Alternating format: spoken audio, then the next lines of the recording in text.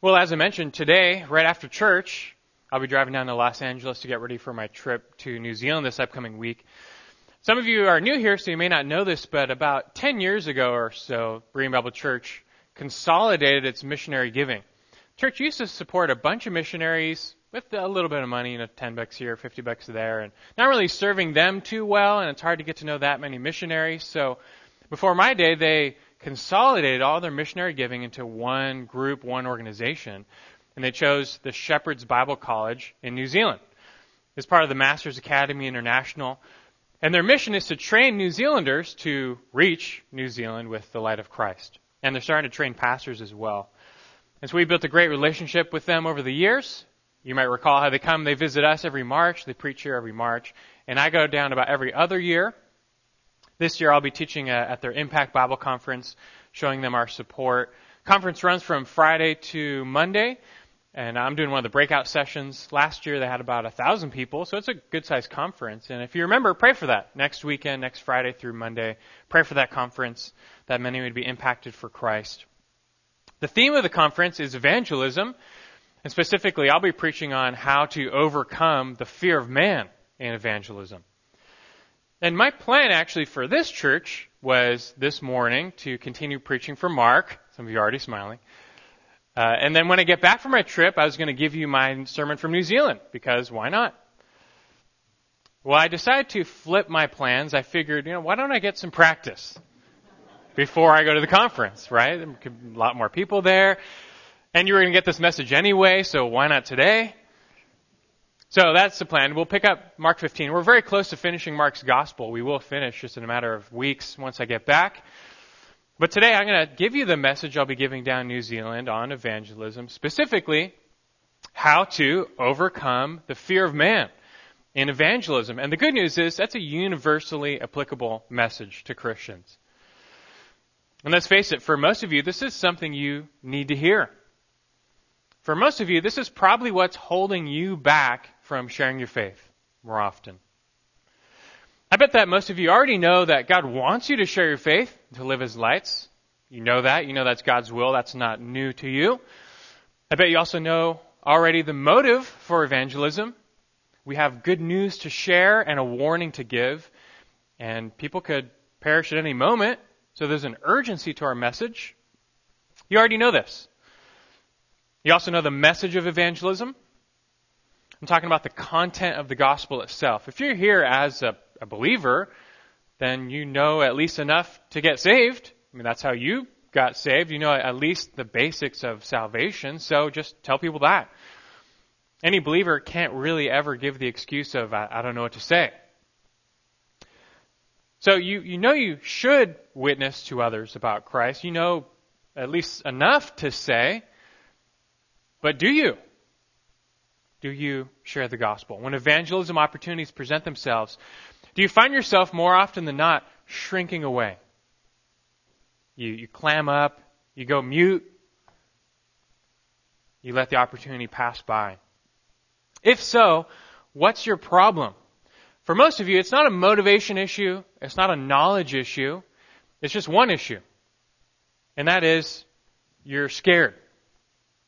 For most Christians, they're just scared. They're just plain old afraid.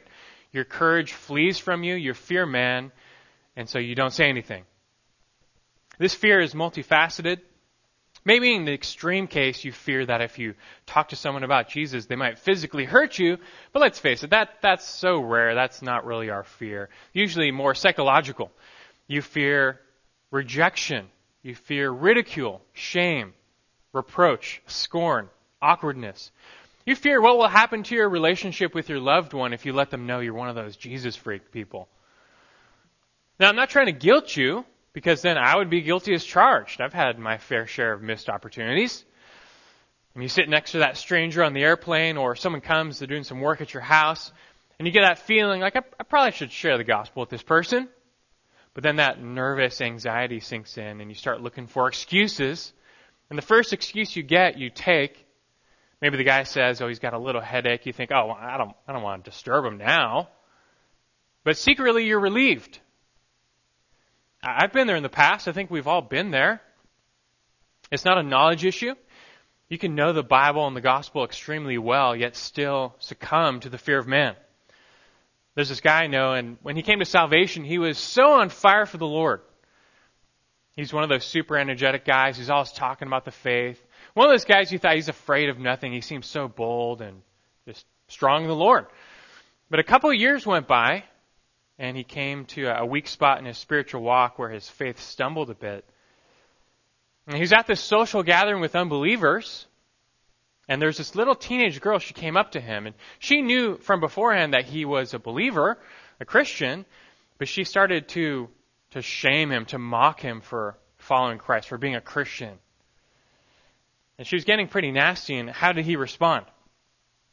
Well, he backed away. He didn't take a stand. A few others started to join in. The pressure was really mounting up on him, and eventually he just broke down. He denied knowing Christ. He denied following Christ. He even swore he wasn't a Christian. And if you haven't gathered it by now, I'm talking about the Apostle Peter. I never said I knew him personally. I just said I know him. This was Peter's experience. He was bold in the faith. He was on fire for Christ. But you all know in a moment of weakness, he denied the Lord 3 times. And what brought this on? The fear of man. The fear of man.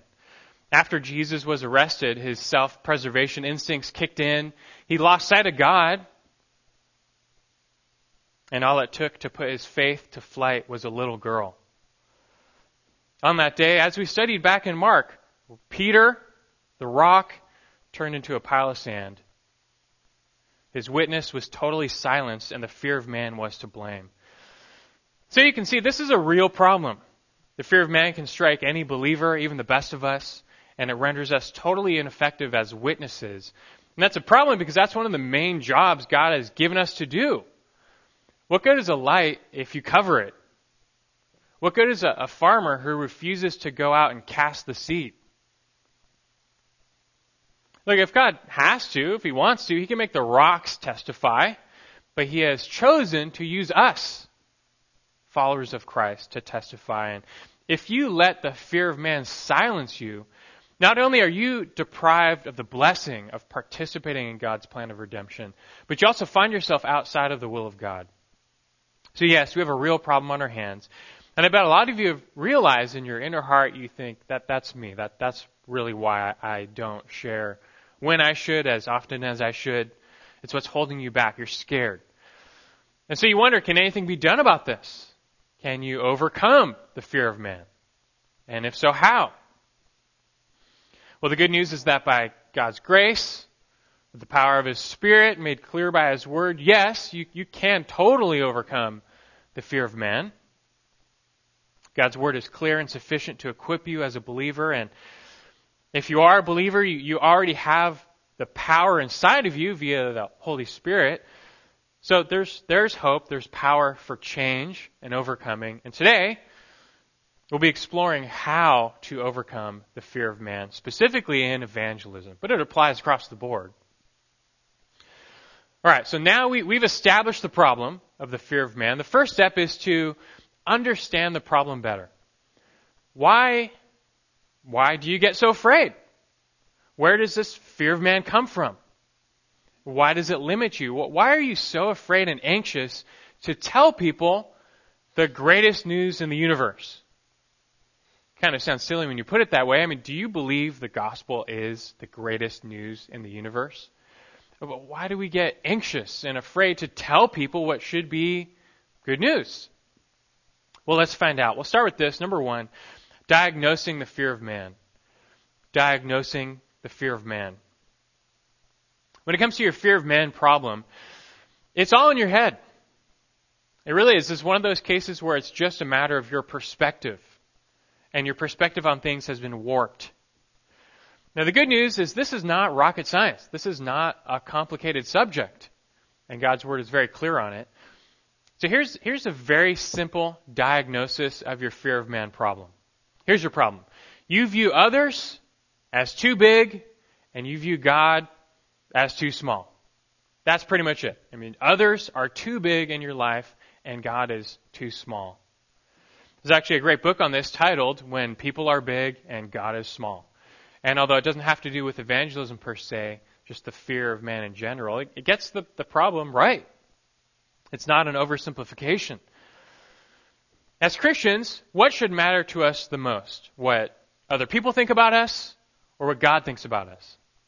Okay, no brainer. Yeah, what God thinks about us. This is the new goal of our redeemed lives, to glorify and please Him who saved us.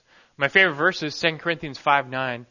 Says, we have it as our ambition, whether at home or absent, to be pleasing to Him.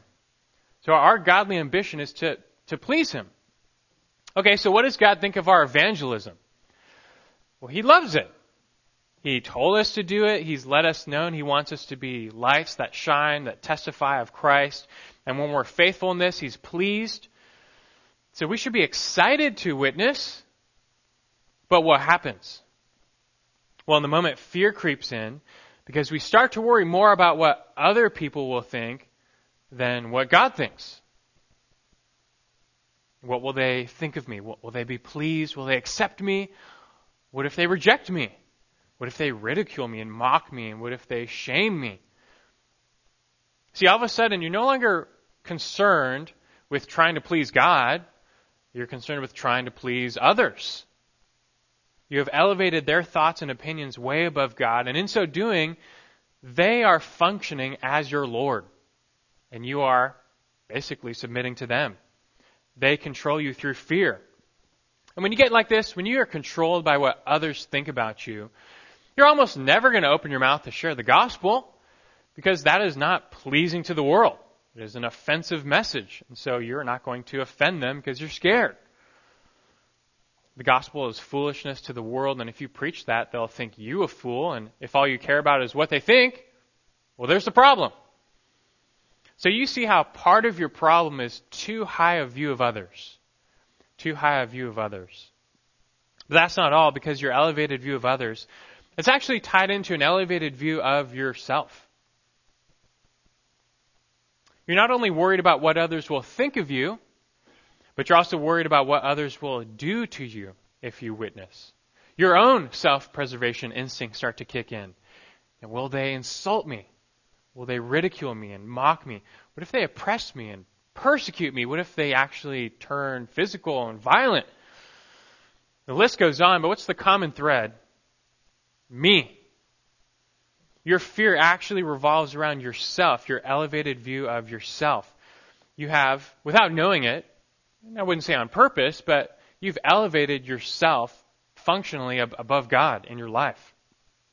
What matters more is not pleasing God above all, but pleasing yourself. It's more important that you are pleased than God is pleased. It's more important that you are comfortable than God is pleased. It's more important that you are safe than God is pleased. It's more important that you are valued than God is pleased. Your self-image and your well-being have become more important than God's glory. And if that's your worldview, well then it's no wonder that you're not going to share the gospel and you'll stay silent. There are many biblical examples of this fear of man in action being tied into too high a view of others. We've already given an example of Peter, his fall due to the fear of man. Let me also point you to John chapter 12. A lot of verses. I'm going to go fast. So if you're fast, you can flip along in your Bible. Otherwise, you can listen. John 12:42 and 43 says this. It says, nevertheless, many even of the rulers believed in him, Jesus, but because of the Pharisees, they were not confessing him for fear that they would be put out of the synagogue. For they loved the approval of men rather than the approval of God. Well, so some of the religious leaders of Israel, they actually did believe that Jesus was the Christ. But they wouldn't openly confess this. Why? For fear of the Pharisees, they controlled the synagogues, and they had declared that if anyone confesses Jesus as the Christ, the Messiah, you're to be excommunicated from the synagogues. And back then, that came with shame. You were a social outcast if you were excommunicated from the synagogue. And these men, their fear of rejection eclipsed their desire to be approved by God. And so they didn't confess Christ. They stayed silent. And verse 43 takes us to the heart of the matter.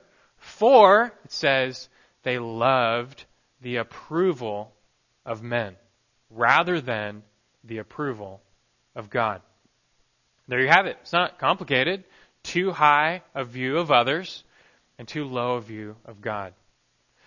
And when this happens, other people become your functional God. You desire their respect, their admiration, their acceptance, so you bow to their whims. You fear being rejected by them, and that controls you. And they basically dictate how you think and feel, what you say, what you do. In essence, you bow to them as those with godlike power over you to judge you, to reject you, to scorn you, or to accept you, to value you and esteem you. And being desperate for their acceptance, you're not going to say anything to offend them. And again, that includes the gospel, and so that's our problem. This is why we have this problem. The problem is not fear itself. Fear at times can keep us alive. The problem is when fearing others, you forget God and you disobey God. God shrinks and becomes so small it's like He's not there. He's not in control. He's not sovereign. And others, you make them into giants, scary giants, and the fear of them controls you. But I have to tell you, when you get like this, your fear is really misplaced. Do you want to know what's really scary? Let me tell you, if you let the fear of man silence you, thereby in effect denying the Lord, what do you make of a verse like this? Mark chapter 8, verse 38. Jesus said, "For whoever is ashamed of me and my words in this adulterous and sinful generation, the Son of Man will also be ashamed of him when He comes in the glory of His Father with the holy angels." What do you have to say about that? That's convicting to all of us. And that's the real fear. We need to fear God more. And hopefully you can see how that is the path to overcoming the fear of man. I think we've explored the problem of the fear of man enough. Again, it's not complex. So let's now turn and start to get into the solution. Number one, diagnosing the fear of man. Let's go to number two, overcoming the fear of man. Overcoming the fear of man. So the problem is most Christians, they're often silenced in evangelism because they view people as too big and God as too small. And that leads to a fear of man, which silences them. But the solution to this, it should be obvious. You need to deflate your view of man and see God for who He really is. You need to make God supreme, absolutely supreme in your life and in your thinking, because He is absolutely supreme. This will lead not to the fear of man, but to the fear of God. And that's the fear you need to let control you. Again, I said this is all a perspective issue, and maybe you're out of tune. If you have a hunting rifle and the scope isn't sighted in, you'll never hit your target. You will always be off. You will miss every time. And maybe you likewise need some recalibration to see things rightly. Well, this is one of the functions of God's Word. It corrects us. It challenges us. It straightens us out so that we see things according to the truth, according to God and who He is. And if you really believe Scripture, and if you turn to Scripture and let it correct your thinking, then the fear of man will have few places to hide in your life. So your problem is that people are too big, God is too small. So you fix that by reflecting on just how big, how supreme God is. You start with God's power. I love the end of Job for this. In the final chapters of Job, God shows up and speaks with Job. But all He does is ask Job questions, is putting Job in his place. Basically, God declaring to him, you are just a puny little speck of dust, and look how supreme this God is that Job was questioning. And so, for example, Job 38:4, God says to him, where were you when I laid the foundation of the earth? Tell me if you have understanding. It's like, where were you when God created the heavens and the earth? And that question alone already makes us incredibly insignificant. With just a word, God spoke everything we see into existence. That's unimaginable power. Think of the trillions and the trillions of stars we don't even know about. And He created them all in just a blink of an eye. Yet God is greater still. You can read more of Job, many scriptures, and you quickly learn, you read the Bible, we serve a big God. He's not a small God, but a big God. He's almighty, He's all-powerful, and He's holy. Consider the fierce holiness and justice of God. He dwells in unapproachable light. And for those who offend His holiness and sin against Him, there awaits nothing but, Hebrews 10:27 says, the terrifying expectation of judgment and the fury of a fire which will consume the adversaries. Now that's the real fear, right? That's the real scary part, is God has wrath. Remember what Jesus Himself said. This is from Jesus, Luke chapter 12, verses 4 and 5. Jesus said, "Do not be afraid of those who kill the body. And after that, there's no more they can do. But I will warn you whom to fear. Fear the one who, after he has killed, has authority to cast into hell. Yes, I tell you, fear him." So look, forget man. You should fear that. What can man do? Kill your body? That's a big deal. God has the authority to sentence a person to hell forever. That's the fear. You have a perfectly holy God who must judge sin. And He's all powerful, so you have no hope of escaping that judgment on your own. That's terrifying because we're all sinners. That we've all offended His holiness, which is why Hebrews 10 verse 31 says it's a terrifying thing to fall into the hands of the living God. Now, there's good news here. There's good news, namely that as believers in Christ, we've been delivered from the penalty of sin and the fear of God's wrath. This God, He's also a loving God. So much so that He gave His own Son to die in our place and to suffer that wrath for us. We talk about love. And by faith in Him, we can be made righteous and delivered and forgiven and saved. And we can enter into this God's presence, that there can be eternal life. Now that's great news. That's the great news we're trying to share with people, right? And this great news delivers us from the terrifying fear of God's wrath. Believers should never fear God's wrath or God's judgment. There's no condemnation for those in Christ Jesus. If you're truly in Christ, you're free from that fear, Romans 8:1. Because we've been redeemed, we've passed out of death and into life. But that doesn't mean you're free from all fear. We don't have to fear God's wrath. But for those redeemed in Christ, it leads to a higher fear, a greater fear, something which the Bible calls the fear of the Lord. The fear of the Lord. What is the fear of the Lord? We can put it this way. A reverential respect leading to worshipful obedience. It's kind of a mouthful, but I like it. A reverential respect leading to worshipful obedience. This is where you see God for who He is. And that right there leaves you in awe and wonder. But then you add in God's love and His redemption, how He saved you through the sacrifice of His Son Christ. And that creates an even greater sense of reverence in our hearts. Indeed, as God gives us new hearts through the new birth, the result is that we fear Him more, not terror and dread. We don't, but in the sense of revering Him. And the outcome of that, it's a willful, worshipful obedience. It's our desire now, it's our joy to obey this God, to walk in His ways. Not because we're scared we're going to go to hell if we don't. It has nothing to do with it for those in Christ, but simply because He's worthy. He's supreme. And all of His ways are good. So let God's Word give you the right perspective and change how you think about things. This is a problem of your thinking. It's all about perspective. You think man is big. You know, a man could basically fit into the foot of an elephant. An elephant could basically fit into the mouth of a blue whale. It's all about perspective. What's big? What's small? Well, God is big.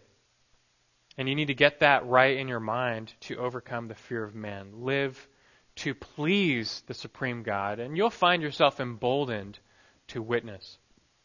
1 Thessalonians chapter 2, verse 4 says, just as we have been approved by God to be entrusted with the gospel, so we speak, not as pleasing men, but God who examines our hearts. We have been entrusted by God with this message. This is how He sees fit to bring people into His church, to share this message. We've been entrusted by Him to speak, and it says, so we speak. Why? Not to please man. It's not pleasing to man. It confronts man. But we do this to please God, who knows our hearts. Let this control you. Let God's delight be the controlling element in your life. And by the way, is it any wonder that Jesus had zero fear of man?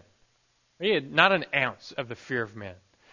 Even His enemies recognized that He defers to no one. He had lots of enemies. Herod, Pilate, the Sanhedrin, the Pharisees, and they were trying to kill Him. They did kill Him. But even then, He didn't fear them for a second. Why not? Because Jesus had a perfect view of God and a perfect trust in God. So what's there to fear? What are you afraid of? Even in our suffering, Jesus shows us God is still supreme. He's still sovereign. He's still good. So what's there to fear? Psalm 118 verse 6 says, the Lord is for me. I will not fear. What can man do to me? If you're in Christ, the Lord, He's for you. He's in your corner. He's got your back. He's for you. So what are you afraid of? Speaking of this, where He says, what can man do to me? The flip side of overcoming the fear of man is shrinking your view of man.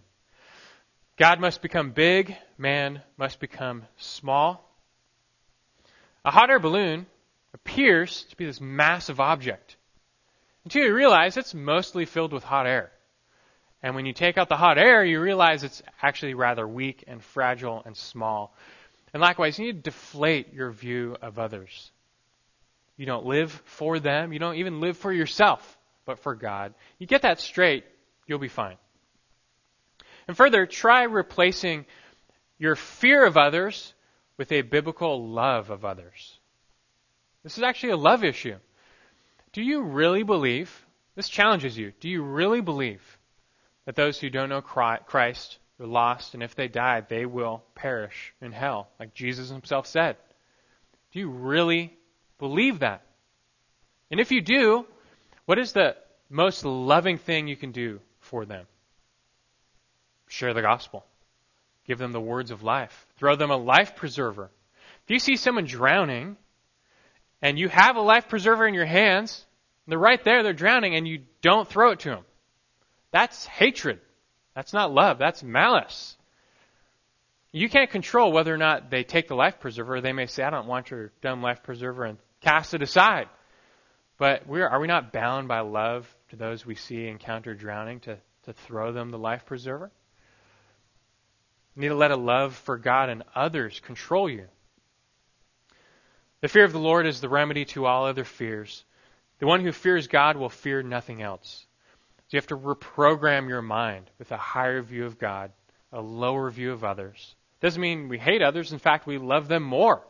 We love them enough to actually do the hard thing and share with them.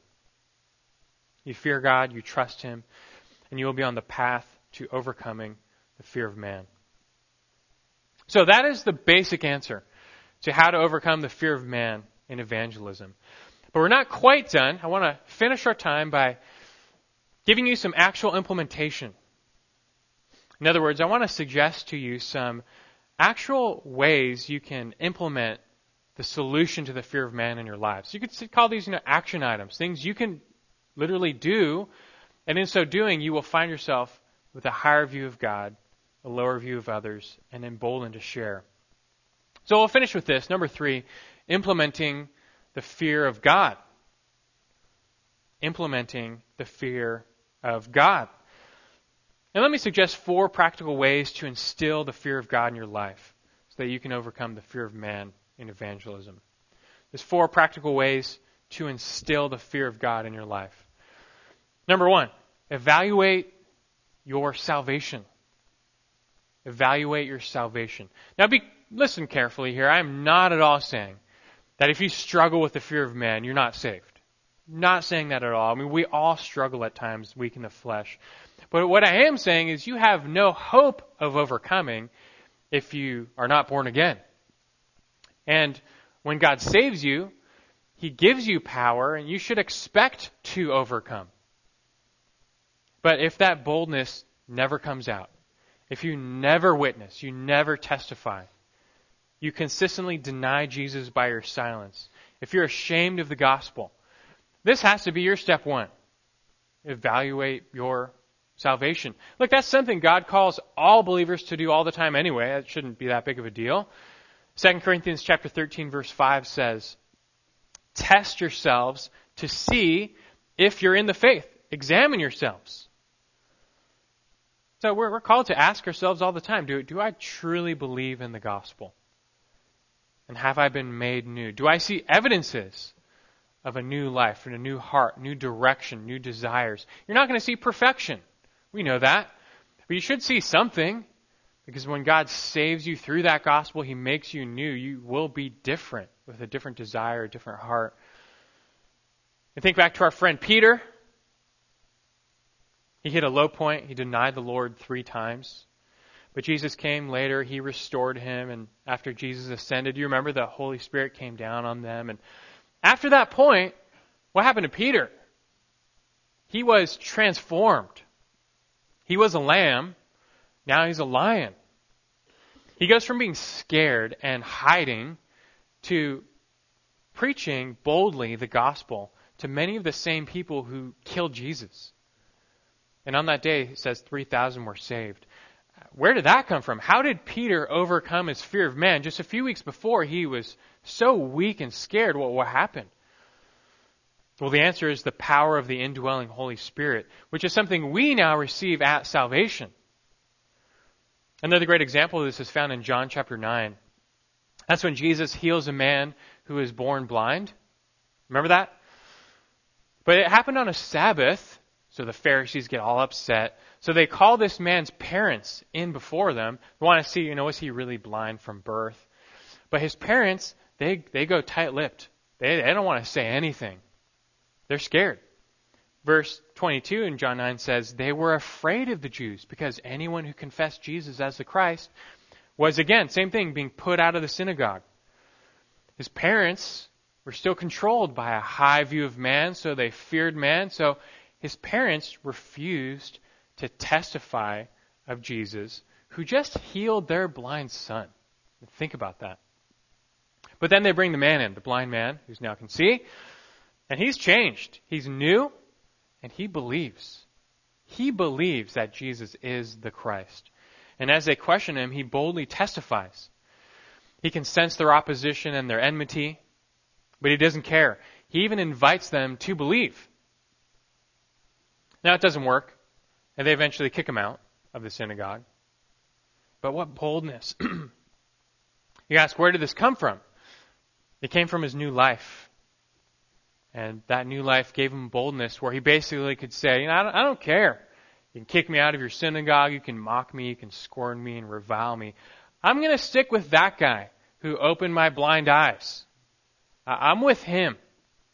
And you're not going to stop me from testifying that once I was blind, now I can see.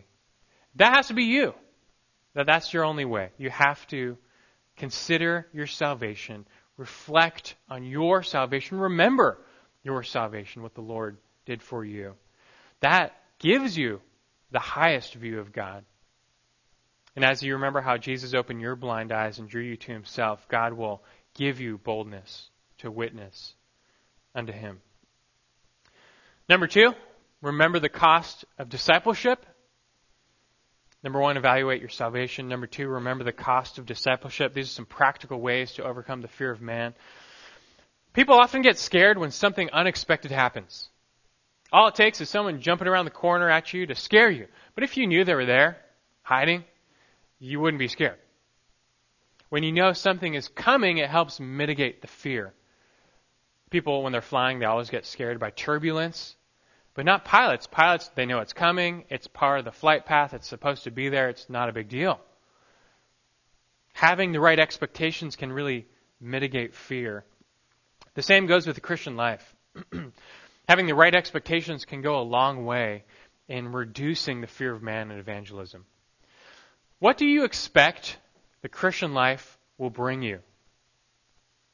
A lot of people today expect following Christ to bring them a life of health and wealth and happiness. Being a Christian, that's the ticket to a nice, prosperous life. But God has not promised you your best life now. He's promised you your best life later in heaven. That will be your best life. But when such Christians find out the hard way about that reality, well, what happens? Well, their expectations are unmet and it can shipwreck their faith.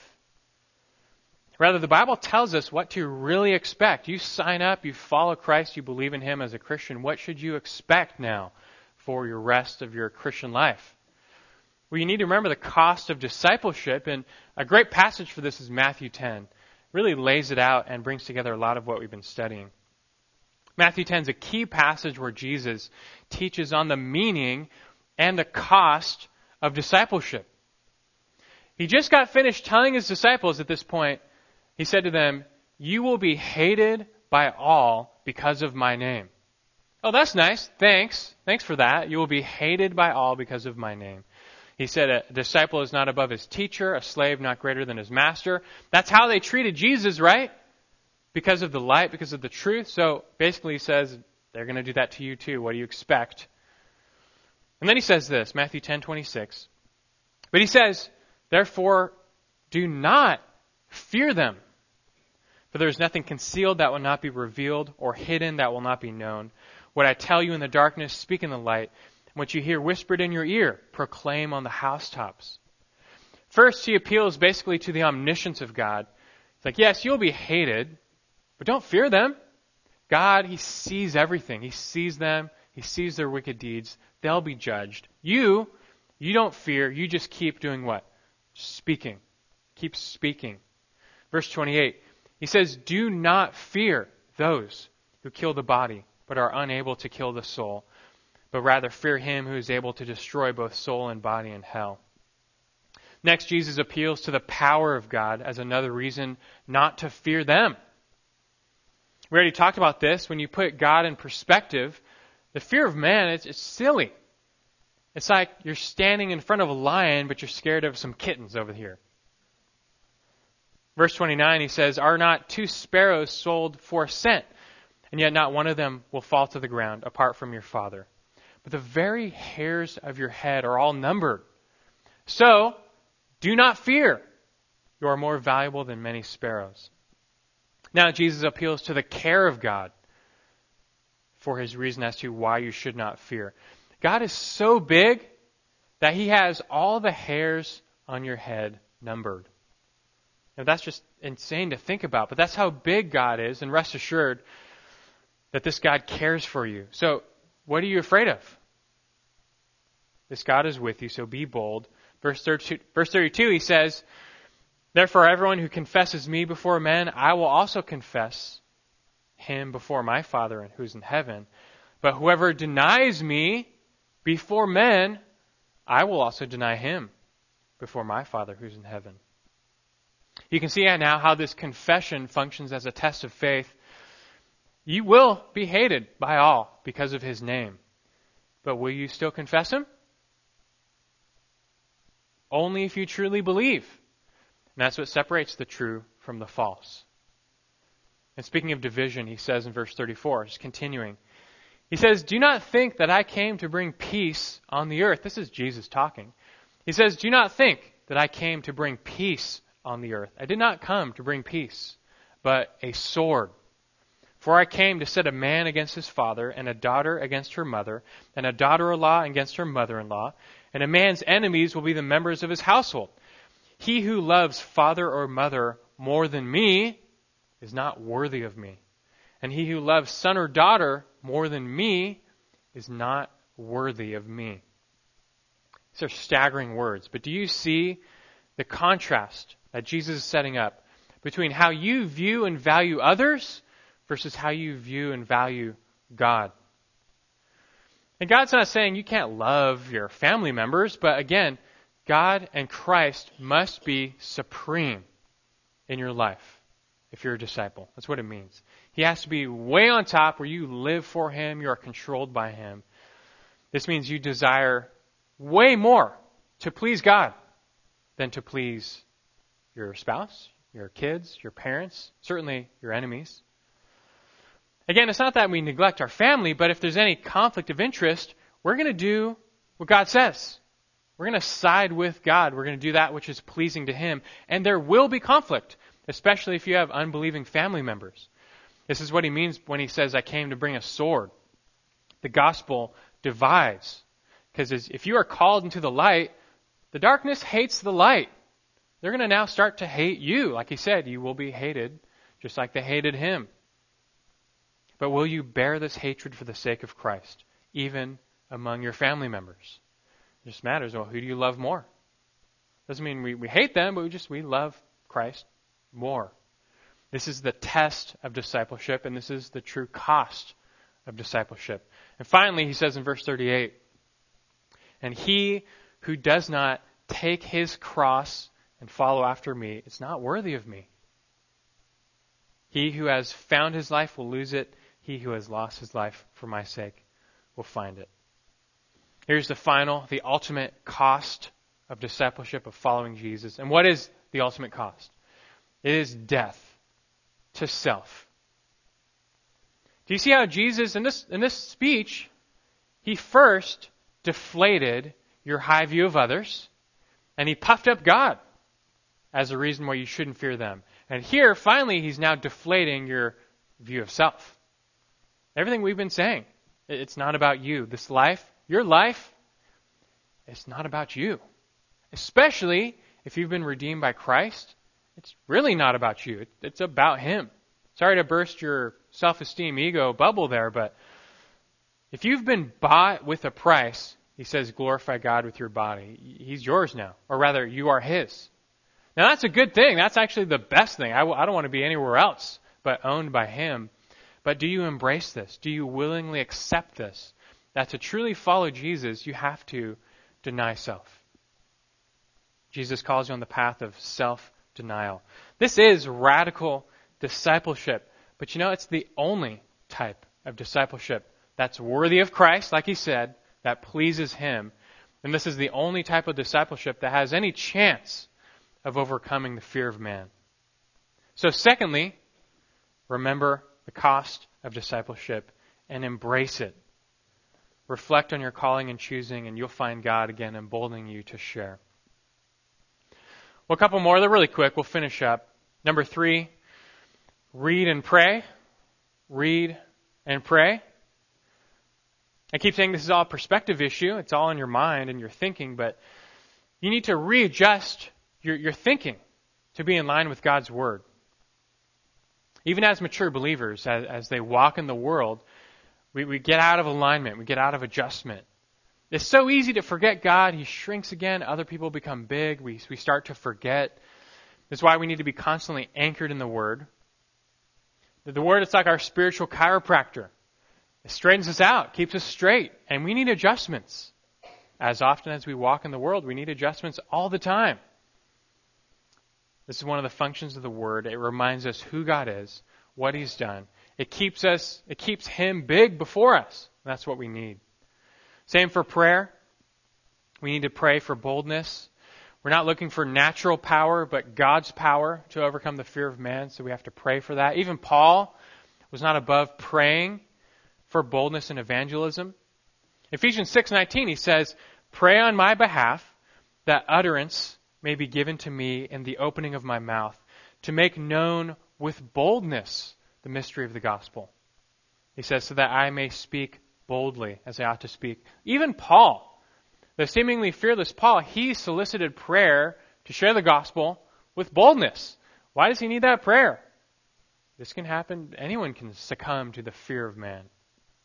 We likewise need to seek the Lord for his strength to live as lights, to walk by his Spirit. Anyone who neglects their salvation, who fails to walk by the Spirit, which is part and parcel with reading, with praying, with being in tune with God's mind, you're going to grow weak and feeble. You're going to get out of alignment. God will shrink, others will puff up, and it's no wonder then you will be silenced in your witness. At that point, even a little girl can put your faith to flight. Speaking of Peter, did you know that he fell again later in life? Later in his life, he once again succumbed to the fear of man.